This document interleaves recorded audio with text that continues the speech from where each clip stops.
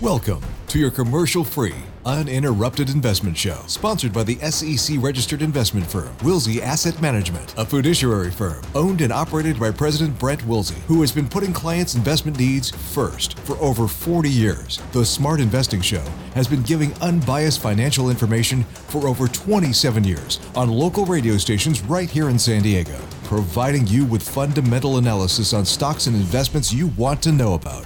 Now, here are your hosts, Brent and Chase Wilsey. Well, welcome to the Smart Investing Show. I am Brent Wilsey, president of Wilsey Asset Management, and we got a great show lined up for you today.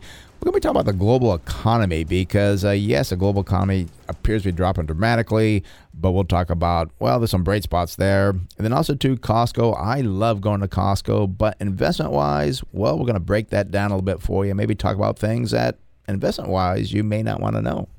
And Chase Wilsey from Wilsey Asset Management here as well. Always here to take your phone calls. You want to join the show, have a question about the economy, the stock market, of course, those individual stocks, which I know a lot of people like to call in about. Phone number is 833-288-0973. Again, that's 833-288-0973. We're also going to be talking about the month of September. If you haven't noticed, it wasn't a great month, but we got some good news for you here. So we'll break that down in a little more detail. All right. Well, let's start off with the global economy because it is dropping dramatically. But the U.S., well, the U.S. is the bright spot. I always tell people we do not depend on the world to buy our products. We buy the products from the world. Some bright news that might help you hold on during these difficult times is, according to the Wall Street Journal, some U.S. manufacturers are bringing back production from overseas to the U.S. and are boosting investment here. And the other thing, too, is it should be noted that contracting U.S. business activity was better in September than August. The U.S. Composite Purchasing Managers Index, which includes both manufacturing and the service sector, climbed to 49.3 in September, a nice improvement from the August showing of 44.6. We are not out of the woods yet, but do not sell your quality equities that are well priced and have a good business. And don't forget to look down the road a year or two and not a week or two. And I got to say, it's still a contraction. Mm-hmm. You know, we still like to see that number above 50, which means it's an expansion. It's a little disappointing to see, again, another contraction. But 49.3, we're pretty close to an expansion. Could be a rounding or two. Maybe it was close to an expansion there. But, I think we could see some positive news from this as we exit the year. And one thing the news does is they do focus on a lot of the negativity. And yes, I am concerned. I feel bad for people in Florida because of the hurricane and so forth. But it was on business news a lot. It was everywhere. And it's just, it really brings you down. Mm-hmm. And they don't like to bring out the bright spots like we do here. We want to give you the best. Because actually the mainstream media, get all the bad stuff there. We'll try to look for things that can help you out, get you through these bad times, because there are good things. And the strong dollar, that is a positive for our on the inflation side, because if you're buying other products across the pond, well, you're going to get a lower price for them because of the strong dollar. So it's not all bad. And that's why people say, oh, this is terrible, it's going to last years. It's not going to last years. And the other thing, too, that I'm wondering on this, especially in manufacturing in particular, and I guess service sector too, but we saw Nike report this last week, and they had a huge inventory build. I think it was like 66% in the United States or North America was the segment, and that, of course, is they're going to look at saying, well, we don't need to make as many goods because we have so many in our stores. We got to liquidate all these first. So that could be some of the issue with these manufacturing purchasing index and so forth, is just because I think a lot of retailers built a lot of inventory, but we've talked about this in the past. That's also a positive for inflation because Nike has their new merchandise that they'd rather sell. They'll have to discount their old merchandise, which should help push prices down here in the short term. And what's coming up is Christmas time, so you might get some great deals on not just Nikes, but a lot of apparel has the same situation. So there'll be some great deals out there for Christmas time, which is good. And the thing too, it shows that the supply chain has improved, because before, there's no sneakers. I do wonder, remember that sneaker fund they had? Yeah. Wonder how that's doing. Yeah. And not Nike, but there's some fund out there where, they had all these high-end sneakers in there. So, Yeah, I don't know if the price of sneakers have been like the NFTs that just right on down. Yeah. And I just thought something else that NFT could stand for, but I can't say that in there. Not a fun time. Okay, we can use that one. That was the one I was thinking. Also, too, I talked about Costco. I love going to Costco. I know many people love going to Costco. You get some great deals in the warehouse, but one deal that is lacking is their stock price. The stock is down about 20% from the $600 high, but with the PE ratio still over 37. Well, that is no deal. They do have some great businesses, a great business model, and there's potential membership price hike perhaps next year. Even with that, 48% of Costco members in a recent survey said they're willing to pay more for their memberships. Costco depends on increasing volume, however, as the profit margin always hovers around 3.6%. If volume falls off, the stock price could tumble as well. Because as you said, their margin likely is not going to expand. Their whole thing is they buy in bulk and they sell in bulk. Right. So they're able to get great deals and sell at a great price. If they're not able to have a lot of turnover on their sales, that's not going to be an easy way, or I think really a possible way for that matter, to grow sales and grow earnings. Right. And we talk about the reason why you would pay, 37, 35, whatever for the PE is for that growth. Well, there's only so many people that are going to be going into Costco because I've talked to people and they said, well, I got this little apartment. I can't get a big thing of toilet paper and this. I'll take my whole living room. So their growth of people coming will be slowing down. Yes, they will pick up people that are trying to save money, but eventually they're going to hit that ceiling and the stock could tumble dramatically. And it's a great business. But they're going to have problems because you cannot keep growing. And they got a very simple business model. Yes, their memberships are going up. Yes, that goes right to the bottom line. But to be trading at 35, 37 times forward earnings is just way too expensive. And that means the stock could be cut in half. Yeah, I mean, current levels. It's just, I don't know anybody that does know about Costco. I think a lot of people are already members that want to be members. So again, as you kind of said, a lot of times these companies that trade at 36, that's like a freaking software company that's growing sales and earnings at like 20, 30%. I'm sorry, Costco is not in that category. and they do get the subscription revenue, as you said, which I know Wall Street likes to kind of favor because it is reoccurring. You don't have to push products. You're not going to have as much cyclicality. But, gosh, that is expensive. Yes, it's very expensive. And again, love Costco. But what would be nice to kind of look at, and we don't hold Costco, so we're too expensive for us, but the growth of their membership. Because that, as you said, everybody knows Costco. I don't know who you would talk to. Like Costco, never heard of them. Yeah. Everybody knows not just the name, but what they do. But when I was single, I didn't, I go to Costco. What do I need? Toilet paper is going to last me for a year. What do I need? 24 eggs that's going to last me. I think actually it's like 48 or 48 60. eggs. It's even more than that. Yeah. So, but that's just not going to change. So I think Costco, I'd be very leery if I held that stock, and that's going to drop tomorrow, but it's going to have a very hard time. I'd say over the next couple of years, probably. Yeah, so. It's just you never want to be the guy that overpays for it. And it's funny, you go to Costco, you get a discount. You're not getting a discount on that stock, that's for sure. Exactly.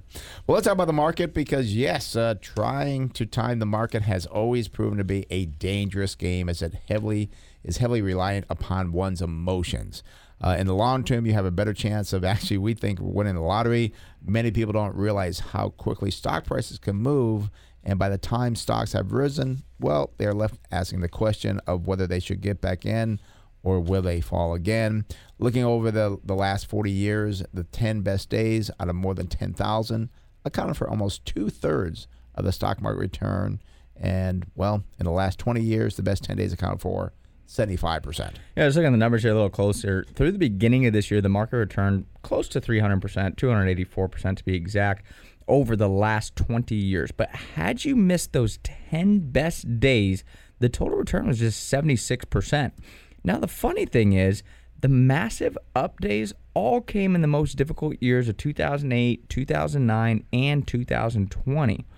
The single-day returns range from 6.3% to 11.6%. Again, I'll repeat that. That was a 1-day return that you could have seen a double-digit gain. I mean, that if you missed that, that just crushes you. Nobody knows what is going to happen in the short term, as there are too many variables to try and predict. That is why owning great businesses at great prices has proven to be a successful long-term approach to investing. And the reason that I say this here is on that single day, let's just say the market goes up 10%. Oh, that's not going to happen. It's happened before. It could very well happen again. What do you do then? You're on the sideline. Oh, this market is going down. Oh, went up 10%? Oh, no, it's going to come back down. And then all of a sudden it keeps going up. Do you get back in? Do you wait for the crash? What if the crash never comes? What if 5 years from now you're still in cash? Now you're totally screwed. You've screwed yourself. And if you sold out at a loss earlier this year to wait for things to go even lower, well, now you locked in that loss. And now you're sitting on cash still. We still have inflation. You're totally screwed. And you know what's hard, Chase, is that the theory makes sense. Well, if I sell before it drops, I can buy back in when things are lower. Yeah, perfect. You're right.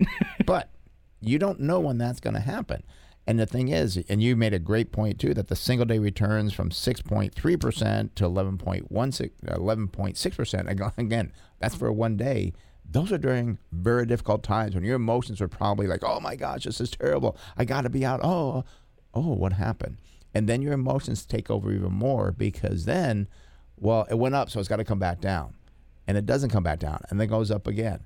Oh, and we do this at our workshop, which we have one coming up in November, the 19 Thoughts to Trading. And it has proven right every single time. You'll be right a little bit of the time, but you're not going to be right all the time. And that's the problem. And that's why the average investor over the last 20 years has averaged only 2.9%, well below the returns that we talked about here. 20 years of about 284%. It's just terrible. Yeah, and as you said, I mean, the concept, you're 100% right. If you sell out before things go down and you buy back in before they go up, yeah, your probably average return is going to be 200% a year. I mean, it's going to be great. If you could time that, because you're not just timing it. I mean, we know that the market drops about 14% on average per year over the last, going back to 1980. If you could manage that, I mean, if you could time the market, that is the best way to get the best returns. But you can't do it. And especially what I tell people is you're investing for 20, 30, 40, 50, 60. Some people are still investing for 70 years here. Maybe you do it once. Maybe. Right. But you're not going to do it for 70 years. Right. There's no possible way. And I've been managing money for 43 years. I've had people try it, and they were so happy because they got out. Oh, I'm so happy I got out. But not one of those people has ever come back in at the right time. They just don't do it, and that's so that's a 0% chance that you can do well doing it. And I still hear it from people, and they still think that they can do it. And it's again, in theory, sounds good. In reality, practice just doesn't work. And I think we've talked about this on the show before, but the reason it doesn't work is because the emotion that's telling you to sell is going to be the same emotion that's keeping you out from getting back in to buy. Right. And when the stock market bottoms, you're not going to feel good because things are still going to be bad. And we could be in a recession next year. I think we're still in one currently, but you could still see recession-type signals next year, and we could be in a difficult time, and the market could rally.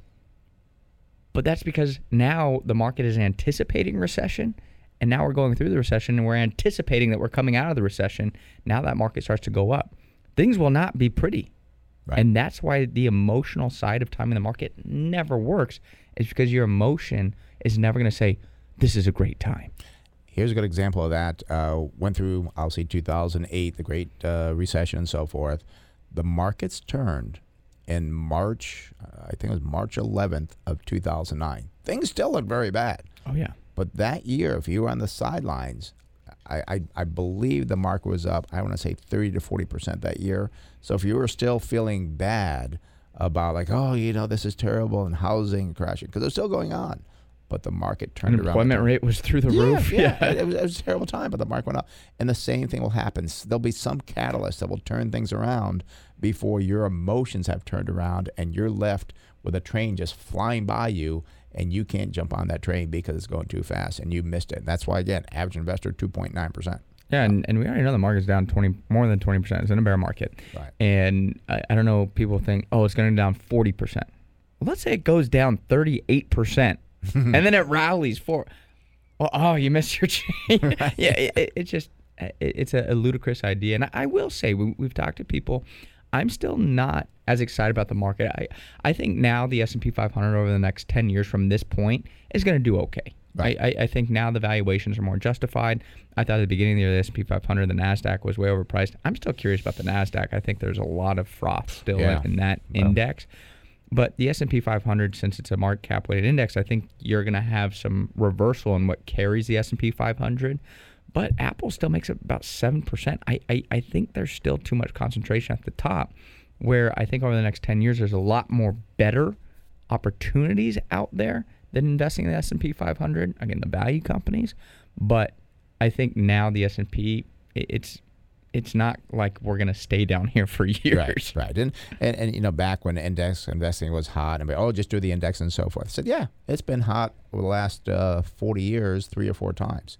It comes and goes, and now it's going to be going on the outside, where it's going to be very easy. I shouldn't say easy. It's going to be very possible to beat the index by buying good quality businesses at good prices, because there's just too much froth in the index, and it's still 5 companies still make up 22% of the index, and those companies are very pricey. Which one or two things will happen: either they will drop dramatically, or they're going to stay at that same level, bouncing back and forth, we'll say 20-25% range for the next 5, 6, 7 years. So that's why you got to really look at what you're investing into. But again, you can't let the emotions control you. Let's talk about September, because as we anticipated, September has been a difficult month, but we still remain extremely optimistic about our businesses, with many now trading at 6 to 8 times forward earnings. Remember, the long-term historical average is about 16.6. Much of the sell-off has been driven by fears over the Fed hiking interest rates. And I want to take you back to 2018, when Fed fears led to a stock market sell-off in the month of December of a close to 16% in that month alone. And I remember Christmas Eve. Remember, it's like, well, this is a great way to start Christmas. Yeah, it was down 16%. Like, what is going on? It was terrible Christmas. Yeah. Down 16%. Yeah, and again, that's from December 1st until I think it bottomed around December 26th. Yep, December 26th, down 16% in that time frame. That's a very, very fast fall. You guys got no toys that time. Yeah. and the reason was the Fed was raising rates, and it was feared they were going to increase rates 2 more times in 2019. This ended up being an overreaction, and the Fed ultimately ended up cutting rates in 2019. This led to a rapid increase in stock prices, with the market climbing more than 19% from its low on December 26, 2018 through just February 22nd. So less than 2 months.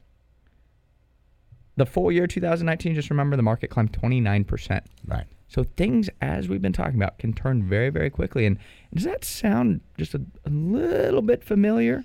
Oh my gosh, the Fed's increasing rates. And I want people to remember, and by the way, we're going to open the phone lines. You want to call for that unbiased, no strings attached, fundamental opinion about what you want to talk about. Give us a call here, 833-288-0973. Again, that's 833-288-0973. But Chase, we want to remember who the Federal Reserve Chairman is. Chairman Powell. But what he has done, remember, I think now about a year and a half ago, inflation's transitory. He changed quickly. And then he went from one side way to the other side. Now I think he's going to realize, like, oops, went too fast, did too much. He could change. How many? I think there's 2 more meetings before the end of the year. And they're anticipating, I think it's like 1.25. Yeah. In those last 2 meetings. Right. And what if, and that's the second, maybe the next meeting he still does something, but the data is changing quickly. And he could, again, he's, I'm tough on inflation. Oh, shoot, I went too far. He has proven that he will change his mind very quickly. And if he does that, watch out. I think the markets will rally dramatically after he changes course. And the thing is, again, 1.25 by the end of the year. 2 meetings. Right. That means that's another 0.75 point likely the next meeting, and then half a point. Yeah. I mean, that is, for us to not do a 3/4 point hike in years, and now all of a sudden we're done, what is that, 3, or would that be 4? Right. I don't remember how many we've done now so far this year, but that is a huge, huge step in trying to really ease that inflation. Right. And you know what's great about investing is that I would love to say I'm right all the time. I'm not. But what I look at is that, okay, what if I'm wrong? What if we're wrong and that he still does not realize that he shouldn't be raising rates so much? Okay, so now you flow into 2023. 2023 could be a boom year because, again, rates stopped increasing. And you talked about, too, that in the last time, not only did it increase, they decreased. Because if things reverse very quickly, he will reduce rates. So that's what's great about investing. If you buy the right businesses at the right price, and it is funny because when everything's going fine and so forth, people come over, I've been with you for 3-4 months. You've only invested 40%. Yeah, can't find anything to buy. We tell people when they come in for an appointment now, we're going to buy probably about 90% of your portfolio invested as soon as the money comes over because there's great buys out there. But it's not the high flyers. It's not the names that you know. And you recognize the names if you're with us. You recognize, the names you know, but not the popular names, I'll put it that way. Yeah. It's just, it's always going against the emotional grain, I'll call it. You want to buy when nobody else wants to buy, and you want to sell when nobody else wants to sell. Yeah. And I've been doing it for over 40 years. This is my 17th correction I'm going through. It's never easy. It's not like, oh, yeah, this is great. I'm all happy. Well, I'm not happy, but I accept it. It's kind of like when you take medicine. You don't like the way it feels, but you know it's going to make you feel better. Yeah. Same thing with investing. You don't like the way it feels, and it's very hard to buy when things are down because you're going against the wind. Everybody else is like, oh, get out, get out. No. If you look at the fundamentals of the business, like, wow, this is a great time to be buying. And that's how I've been successful, is buying when things are down. Here's the other thing that people say, too. They also say, too, well, yeah, but I'm down now and I don't have anything to buy. That's okay. Just be patient. You will come through it. And don't look at your 6-month return or 12-month return. Look at your 5-year return, your 10-year return. You will do very well during that time frame by not panicking, selling out, as we talked about, trying to time the market. And that's one thing, too, that I was talking about on Fox 5 this past week, was you got to understand the businesses. And it's so cliche because everybody's like, oh, understand what you own. And you got to take that a step further. You can't just know the name of the stock, what the stock does. People are like, oh, I love Peloton. I have a Peloton, so I'm going to buy Peloton stock. Mm-hmm. Well, do you know the fundamentals of Peloton? Do you know their profit margins? Do you know what their sales are? Do you know their debt levels? No, but I know the bike. Don't buy the freaking stock. That is a terrible idea. Just because you know the product, it could be a terribly run business. And when you hear that advice, understand what you own, it means understand the business. Right. That's step one. Understand what the business does, but then you got to understand the fundamentals of it, and that's what's going to get you through the tough times. And I bring up Peloton, because I've talked about this. It had a high of over $160 a share. What's it, 160? Yeah. It now is around $10 a share. Not going to 160 anytime soon. I don't think it'll be back at $160 maybe for 15, 20 years. I was saying my lifetime. I think even your lifetime. Yeah, it's just ludicrous. And Zoom's another one, $500. I know Zoom. We use Zoom to do presentations for people that can't make it to the office and so forth. $500 a share, now at $100. Yeah, it's not going back to $500 anytime soon. You don't want to buy those companies, and that's that term, catch a falling knife. Right. You don't want to do that with companies that still trade at, let's say, maybe they get cut in half and they still trade at 40 times earnings. Don't buy that stock. And I want to reiterate what you said, too, because, Peter Lynch, great investor and so forth, he said, buy what you know. And then people will take that like, oh, well, I know Costco. I know Home Depot. I'm going to buy them. But that didn't mean that's where you stop. You brought the great point. It's like research. Let's say buy what you know, but research it before you buy it. And if you don't understand how to research it, then find someone that does know how to research it. Because just buying something because I know that's a terrible game to play. And there's been many companies that went bankrupt that you knew them, and Toys R Us. Yeah. Yeah. Gone. Oh, I went to Toys R Us as a kid. I'd love to buy like their the- stock. Was it Jimmy, Jeffrey, the big Oh, I giraffe? think it's Jeffrey. Yeah. Yeah. It's like, and you felt so good there, but you didn't research the company and say, wait a minute, they got a lot of debt. The profit margins are terrible. So don't just buy what you know. Buy what you know after you research it. That's what you want to do. All right, phone numbers here, 833-288-0973. That's 833-288-0973. Let's go to Temecula and speak with John. John, you're on the Smart Investing Show, Brent and Chase. How can we help you? Yes, good morning, Brett, Chase. Appreciate the call. Thanks for being there. I'm looking to round out. I'm looking to round out my REIT portfolio. And I'm looking at DLR, which is a digital realty trust, and kind of houses all the data warehouses for all the companies, pretty much worldwide.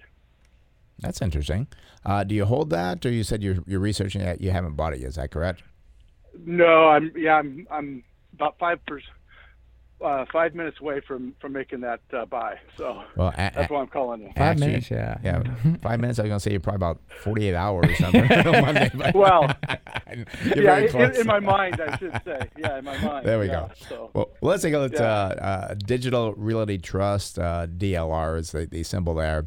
They own the REIT specialty index here. They only have 3% float, which is very good. 97.9% institutional ownership. PE ratio 21.7 versus 27.9. Price of sales 6.3 versus 6. Price to book value 4.5. The industry not materials. That's a positive there. And then price of cash flow 17.3 versus 16.8. So not a great deal on the valuations there, but not a bad deal. We do see on the earnings per share over 1 year up 94.1% versus 21.4. I would be suspect of that when I check how they got 94% growth on their earnings. We do see sales are up 3% below the industry at 9.4. And bad news here, the 5-year earnings per share growth estimate from the analysts, they're looking for a decline of 44.2%. That's just terrible. The industry up 9.2. So why is Digital Realty Trust looking for earnings decline by 44% over the next 5 years? You got to understand that before you get the company. We do say they pay a nice dividend of 4.9%. That's above the industry at 3.4. They do use 104% of the earnings to pay that out. On the balance sheet, we see a current ratio of 0.3. Wow, that's very low. The industry is at 1.2. That shows not a lot of liquidity in the company. That could be dangerous. Their debt's not too bad, 0.9 versus 3.9, but that current ratio of 0.3, I'm a little bit worried on them paying their bills. They do have a good profit margin, 29.7 versus 21.1. Return on equity also low, 7.6 versus 22.2. Chase, what do you got? Yeah, there's some thoughts on the company here. It looks like they own and operate nearly 300 data centers worldwide, has more than 35 million rentable square feet across 5 continents. One thing I'm thinking is 300. It sounds like a lot. I would just want to see a little bit more of like, are there any particular customers that they really work with in particular? Are there any heavy concentration in those data centers? Because what if one of the data centers all of a sudden gets like hacked or it blows up or something happens there? That would be detrimental to a business like this. So I just want to understand a little bit more of the nitty-gritty details on those data centers, because I know that people are moving to the cloud and we need data, so it's not like this is something that's going to be gone tomorrow. So I think it's definitely an interesting business that's going to be valuable to us for many, many years to come here. So I think it's quite interesting, and you don't have to worry necessarily about, do they have the best tech to kind of keep up with their competitors? No, they're just housing it. So they have the real estate behind it. I like the concept, that. But current price here for Digital Realty Trust is $99.18. I see 52-week high is $178.22. And 52-week low is $96.08. Year-to-date return down about 42%. So definitely getting this thing at a much lower price than where it was. And I think a lot of real estate investment trusts have been just hammered with rising interest rates. And I think it's sell first, ask question later. Yeah. And I think it's presented some great opportunities in this market, especially with a lot of dividends for these real estate investment trusts. Now, going forward for the business, again, Digital Realty Trust, ticker symbol DLR. go out to December 2023, I see the FFO estimate, again, funds from operations. We utilize that for the REIT, $7.27 would give us a target sale price of $120.68. So about 21%, I'll call it, away from the current price. We normally like to have a 30% margin of safety. So I know you said you're about 5 minutes away from it. I might just try and be a little greedy with it and try and get a little bit lower price, just because, again, we stick to that discipline of that 30% margin of safety. But other than that, I like the concept. I think the earnings per share thing, as Brent said, something to look into. But my estimate is because their earnings went up so much, is maybe it was a sale of something, and now they're not going to have that sale going forward, and that's going to be a hit to earnings, but not necessarily a hit to FFO, as I see that's supposed to grow mid-single digits there. And John, I'm still worried about that.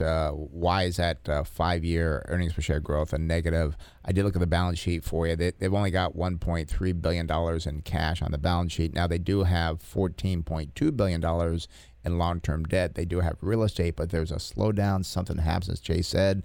They're going to have major problems. How are they going to make those payments on those mortgages? I really believe, and again, this is an estimation here. Sure. But the reason, because their earnings went up 94% in 1 year. Mm-hmm. So I think that's from the sale of something. That right. Didn't go to FFO. Okay.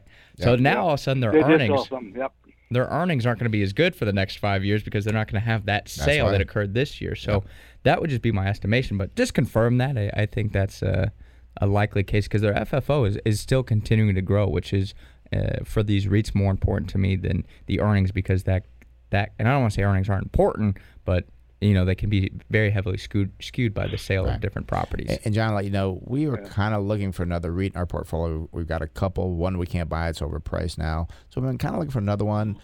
It's very hard to find one. I would love to say, yes, John, this is it. We're going to buy this one. I just don't feel comfortable with this one. So as Chase said, don't take 5 minutes. Maybe take 10 or 15 minutes to a little bit deeper. All righty? Yeah, thanks. Yeah, there is a lot of noise here with some of the non-core sales, and they just went out and got some bonds as well, and I think they're mixed up with a couple of things. One, to your point, the REITs are just getting hammered, right? Mm-hmm. And so I think it's a good buying opportunity for them, and I think this gets lumped in with like the NASDAQ, the growth stocks, right? And so I think it's getting a double whammy. Plus, it does have international presence, and with the strong dollar, I think I don't know if they're hedged at all in conversion, so I have a feeling, too, that that's another headwind for them that I think will be going away.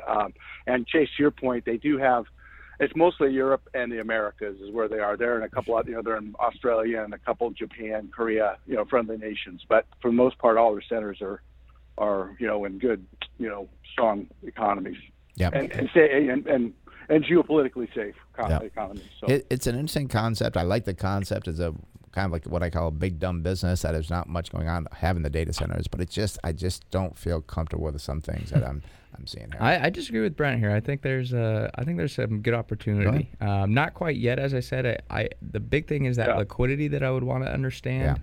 But outside the liquidity, and again the FFO multiple not being quite where I want it, I think there's some good opportunity here.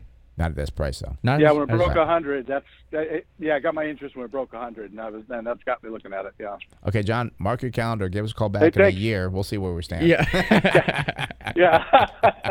I got it. Thanks for calling, John. All right. Bye-bye. Thanks. All right, that opens on the phone line, 833-288-0973. That's 833-288-0973. 0973. All phone lines are open. Let's talk to Harrison Johnson, our financial planner. Harrison, good morning. How are you doing this morning? Good morning, guys. I'm doing well. How are you doing? Good. I know you got a great topic today, so I'm going to let you share what the topic is, and we'll talk about it. So I wanted to remind everybody to go take a look at your 401k. People seem to kind of set and forget their 401k contributions and what it's allocated as, but it can grow to be a really big piece of money in retirement if you let it. So people think of pensions as being great. Maybe you'll get 50% of your income for life or 80% of your income for life. But if you invest 5% of your pay and then get a 4% match to your 401k, and you do that from 25 to 65 with an 8% rate of return and then withdraw 5% of that in retirement, your retirement income would be 115% of your pay, which is a lot more than any pension. So they can be, large income sources and large accounts if you let them. But make sure you're getting the match on there. But even if there is no match, you still get a tax deduction. You still get tax deferred growth by contributing to that 401k. The match is nice, but it's more of a perk and not the primary reason to contribute. I see too many people that are like, oh, my stupid employer doesn't give me a match, so I'm just not going to put anything in there. And it's like, it's your money. You're the one that gets the tax benefits and the tax growth. So, make sure you're contributing to that.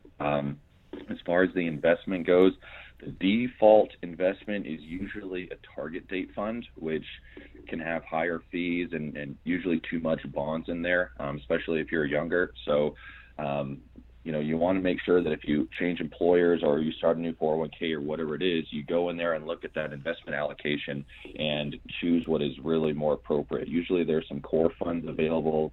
Maybe you can find a large cap value fund or something like that that's going to be a lot better in the long term than just a regular target date fund. Another thing I see is people might have too much cash or stable value set to their 401k. Like, I talked to people, and when COVID was going on, they, went to cash and then never really changed it. And it's like, you need to be looking at that account, especially as you're adding to it, because it's going to need to be reallocated on an ongoing basis. Really, you should look at it every quarter or so. And then when we have times like this, when there's a lot of volatility in the market, it's usually good to look at your 401k and see if there's any reallocation that needs to be done. And, going forward, we're going into the fourth quarter here, so there's still time to increase contributions before the end of the year. The maximum this year is $20,500, or if you're older than 50, it's $27,000. So if you have some extra cash, consider increasing that contribution from your paycheck before the end of the year, especially if you've had substantial tax events this year, like the sale of a property, or maybe you got a large bonus or something that you weren't expecting that's going to push you into a higher tax bracket. Well, try increasing those contributions to help offset that a little bit. Or another thing you can look at doing is some 401ks allow Roth contributions. So, maybe it makes sense to go from the Roth to the pre-tax, or from the pre-tax to the Roth for whatever reason. So you can adjust that as well. So it's always a good idea to look at your 401k, make sure that you're contributing the right amount, make sure it's allocated correctly. Good to look at it on an ongoing basis. And Harrison, quick question there. So people, I know if you have a 401k and you're like, oh, I'm not going to contribute to the 401k since they're not matching, I'm going to contribute to an IRA. But is it if you have access to a retirement plan that you lose the deductibility in an IRA, or is it if you contribute to Correct. a 401k? Correct. You have to have access to it for one day of the year. So even if you retire at the beginning of the year, but you had access to it, then that will put you into that income limitation where if your income is too high, you cannot make deductible contributions to an IRA. Where a 401k, there is no income limit. Anything that you put in there pre-tax will be tax deductible to you. And I guess there are some benefits with the IRA. You got a lot more flexibility in the investments and so forth. But if you have access to the 401k, you don't do the IRA. Yeah, but I'm just saying, but you can. You're right. But on the other hand, too, just like what is the break point on the salary?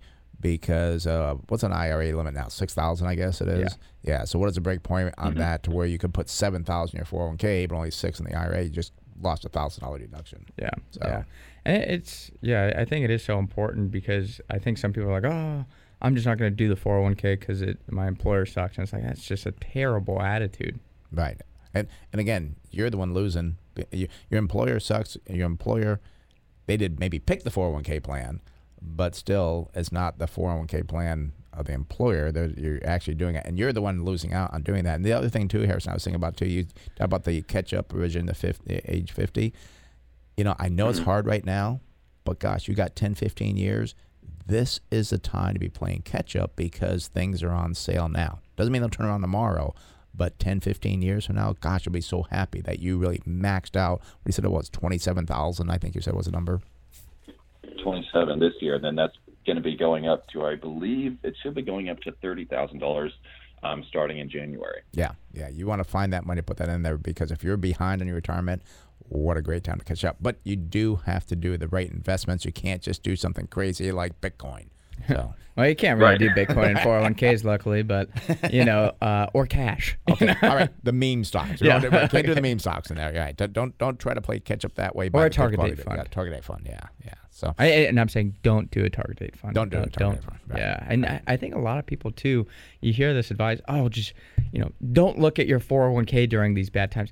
No, as you said, Harrison, this is a great time to look at it. You have to understand it's probably going to be down, but you need to understand why it's down, because I think so many people have done these target date funds for the last few years because it was easy. You set it and forget it, and all of a sudden it's like, oh my gosh, I thought this was supposed to be safe. I thought I was supposed to have 40% in bonds because I'm retiring in a couple of years. Right. Oh, bonds go down when interest rates go up? Why didn't anybody tell me? This is a great time to get out of those target date funds. Yeah. I mean, go ahead, Harrison. Bonds definitely could be down 20% year to date, and that hasn't really happened. So, those target date funds on the equity side, it's usually more heavy towards growth, which has been crushed this year, and then on the bond side, it's corporate bonds, which have also been crushed. So, you might think you're safe, but you could definitely be down 25% year to date in a target date fund right now. And it's very important, as you said, not to look at your 401k. Well, you should. No, you may not have to, because you should have an advisor, like a good financial planner like Harrison, or we do it for our clients. So we know what's going on behind the scenes. But the average person, if you don't know what you're doing, make sure you hire somebody that knows what they're doing to look at that 401k, because you don't want to be in the wrong place in that 401k or your investments, any other investments. You have to have a qualified eye to look at that. But yeah, a lot of people, they should not be looking at themselves, have the professional look at it. So, Harrison, thank you very much. You have the great rest of the Saturday, and we'll see you on Monday morning. Thanks, guys. We'll see you Monday. Okay, bye-bye. Again, as Harrison Johnson, our financial planner, he is a CFP. He's on a salary. He does not sell any product at all. If you want an unbiased opinion on your financial plan, or maybe you don't have a financial plan, you get a free consultation with Harrison. You can give him a call at the office at 858-546-4306. That's 858-546-4306. Or you can go to the website, smartinvesting2000.com. Again, that's smartinvesting2000.com, and you can sign up right there or contact them that way. So very important to look at those investments there. One thing I did want to talk about, Apple this past week, it dropped plans to increase production of the iPhone 14, saying demand was not as strong as anticipated. And the stock fell while the market was up on a particular day. Of course, the market was down yesterday, but Apple was down again yesterday, quite large. And the big problem could be is if sales and earnings are worse than expected. Again, this 14 was supposed to be, a big cycle for them. And you're supposed to see growth in sales. All of a sudden, what if sales don't grow? I mean, that's... And not even what if they don't grow. What if they don't grow as fast as people anticipated?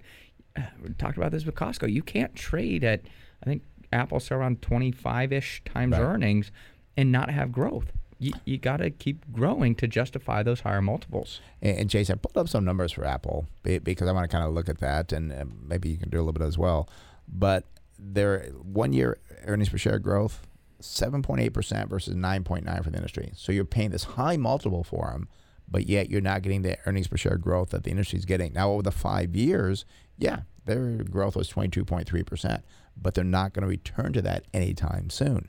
You are paying 22.8 times earning above the industry of 21.9. Price of sales, 5.9 versus 3.9. Price to book value, 38 versus 230, so that's a positive. Price to cash flow, 19.2 versus 19. That's about the same. Their PEG ratio, 2.3 versus 20.9. So that is still a very positive number to look at. Their dividend is laughable, 0.7% with a 14.6% payout ratio. You got all this cash. Why aren't you paying in a dividend? We also looked at the balance sheet. Not as good as I thought it used to be. The current ratio, 0.9, same as industry. Debt to equity, 2.1. I know they do buy a lot of stock, which does bring down their cash. But I was disappointed on that. Their net profit margin is still very good, 25.7 versus 17.5. Return on equity, 171%, industry 165, because I believe Apple accounts for a lot of that industry, but their equity is so low versus their return on equity.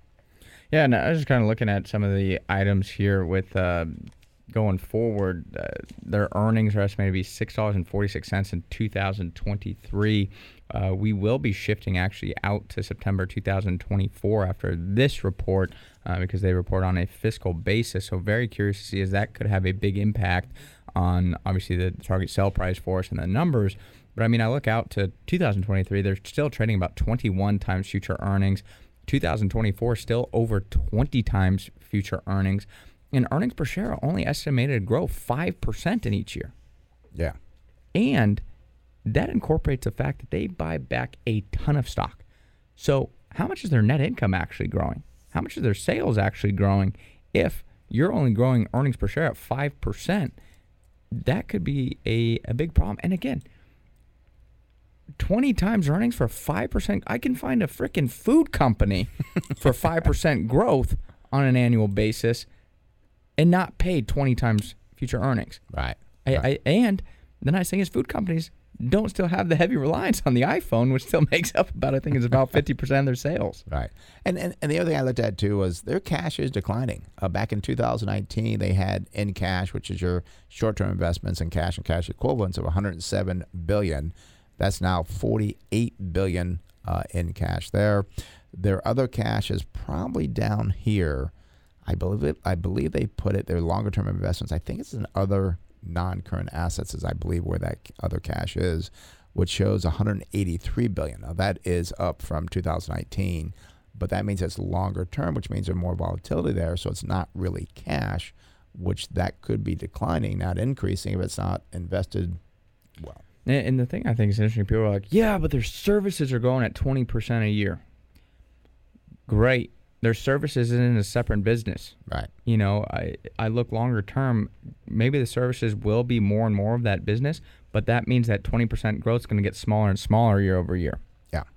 That's going to be an important reason why you have to look at the whole business for Apple. Right. And maybe it's not the iPhone 14, maybe it's the iPhone 15, but I'm still a believer that one of these iPhones is going to miss, and you're going to be stuck holding the bag for a company that you overpaid for. Yeah, yeah. And again, great company, great services, but you got to realize what you're paying for that. And what you used to pay for was the big growth. Just don't see that coming along. So you could see, and again, I've said that, you could see Apple fall below 100. Oh, that would never happen. Never say never. So be careful. One caveat there is that a lot of people just love the name, and they may hold it too long. So we'll see. All right, phone number is 833-288-0973. Let's go down to Chula Vista and speak with Michael. Michael, you're on the Smart Investing Show, Brent Chase. How can we help you out? Good morning. I'm calling about Tyson Foods, symbol TSN. Okay, and do you hold that or looking at buying it? I have a small position. I'm looking to add a little bit to it. Now, I had a question before you go over the numbers. Sure. Just in general, at the top of the show, you'd mentioned the strong dollar. I'm just wondering how that affects your analysis of a company, if it does at all. Does that factor into the numbers you look at, and how might one look how that affects a company, and would it affect something like Tyson Foods? Well, I mean, we always do look at that, and we buy pretty much 100% American companies because we don't like to buy foreign companies because of that. So the strong dollar for us, as far as what we're buying, doesn't really come into play, because if it was a foreign company and we're, let's say, a food company, we know we'd be in trouble because a strong dollar would make those foreign money come back over here worth less. So it does cause problems. But since we buy only American companies, the strong dollar, we don't look at for our companies as much as we do with the economy. Yeah, and it still impacts our companies because Tyson does sell all over the world, and one of the things that they're trying to build up is their international sales. And one thing that I would say in periods like this is, even though we're buying American companies, you want to understand their distribution of sales. I mean, we had a high-end kind of retail company years ago, and they had a lot of sales in Europe. So we knew that was a potential risk, was if the currency fluctuated the wrong way in Europe, it was going to ding their earnings. Now, the benefit is the analysts that we look at here, when we're looking at the numbers, they know about the strong dollar as well. So that's going to put a peg on their sales, their earnings. So it is going to be factored into the analysis going forward. And it is something that we do look at, again, as a distribution of the sales across the world, because we're not just going to turn a blind eye to it. But with that being said, if their sales and earnings are getting hurt by currency fluctuations, well, I'm still paying 10 times future earnings, even with potentially dinged earnings overseas. Yeah, I guess I was saying it does all come into the end play there. But again, that they are paying the higher dollar for their manufacturing, or actually for the product. So, yeah. And we did have a company a couple years ago. It was a really interesting company. It was, give it away, it was a little glass company is what they did. Right. And they would actually have a lot of business across the world, and they had a lot of currency hedges. I say the hedges, yeah. What they would do is they said, it makes our earnings more volatile, but it gives us a more precise estimation on future cash flows, because we know with the currency hedges what we're essentially going to be locking in place in that. So that's always something, too, that you can look at with your businesses. If they do have high overseas exposure, well, what are they doing to hedge against that? Yeah. And I do remember that made the earnings very volatile. Like, the stock will go down because of that. So, but again, long term, it made sense. So let's go back to Tyson Foods. They're in the industry of farm products. There's about 1.7% float on it, so no one expects the stock to go down. 87% institutional ownership.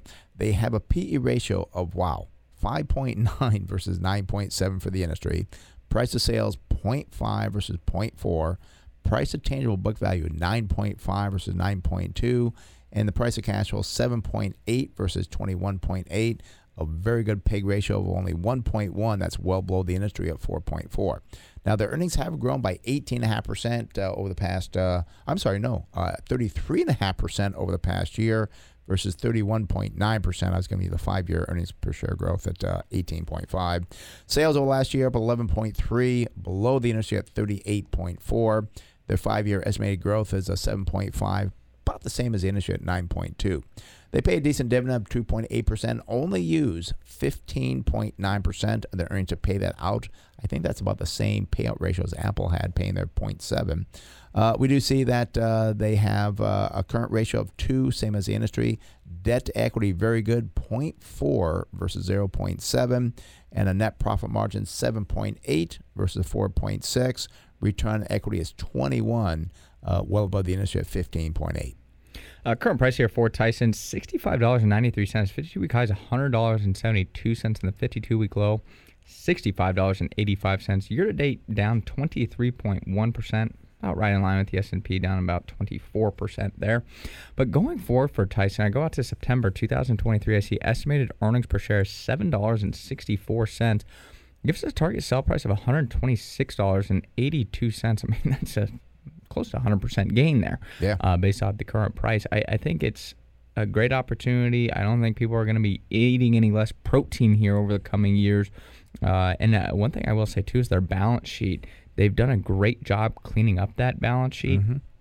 Could be a good sign for future shareholder returns, because once that company pays off debt and they have that cleaned up balance sheet, is now they have excess capital that could go back into perhaps higher dividends, higher stock buybacks.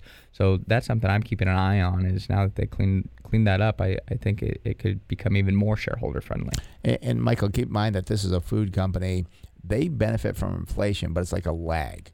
Is that prices go up, their earnings don't do as well because they can't get it there, but they will benefit from the higher prices down the road, because one thing that happens is that prices will go up, they'll come back down, but the profit margins seem to stay a little bit better than before inflation, but it takes probably 12 to 24 months for that to happen. And again, the meantime you're waiting, you get that, 2.8% dividend. So it's a good, safe company. Again, it's on sale right now. Doesn't mean it'll be off sale tomorrow, but I think it's a great company to hold in the portfolio long term. Okay, I appreciate that. Yeah, I really like the company. Just, I've got the mindset. It's just human nature. I'm thinking, hey, maybe I can get it at 60. Maybe I can get it at 55. But it sounds like your philosophy, if you like the company and it's a good price, go ahead and go for it. It'll work out in the long run. Yeah, because you might pay 65 for it, and then next week, now it's at 60. But look at where you'll be 18, 24 months down the road. And if you collect that 2.8% dividend, and then, 2 years down the road, it's at, 90, 95, like, wow, that's a 50% return pretty much. And I got the dividend. So. Yeah, because then you get kind of stuck into that whole concept we were talking about at the beginning is, what if it goes up to 70? Okay, I'll wait till it goes to 65. Now it's at 80. Yeah. That's why it comes back down to the business. And as Brent said, you got to understand it could go lower, but where's it going to be 2 to 3 years, not 2 to 3 weeks? Yeah. All right. All right. I appreciate your help. You guys have a great weekend. You too, Michael. Thanks for calling. Bye-bye. All right, I think we got, 3 minutes left here. Okay, let's go. We can take a little bit of time. Let's go down to San Diego and speak with Jim. Jim, you're on the Smart Invest Show. Brent Chase, how can we help you out?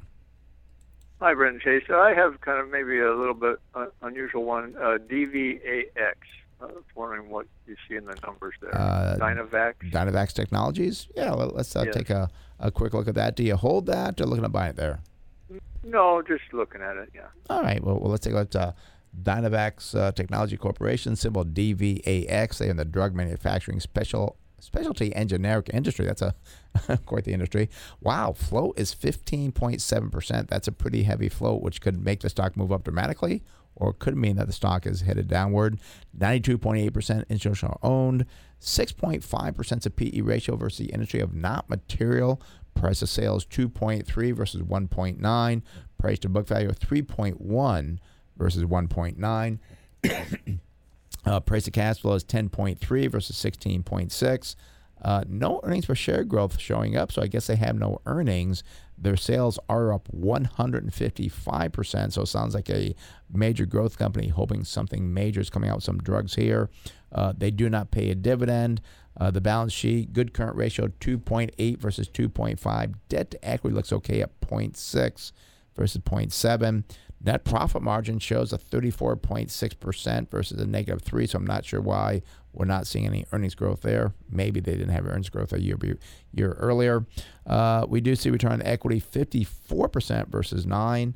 Kind of confusing. What do you got, Chase? Yeah, current price here for DVAX and Dynavax Technologies, $10.44. 52-week high, wow, $21.39, and the low, $7.26. See, year-to-date, it's down about 25.8%.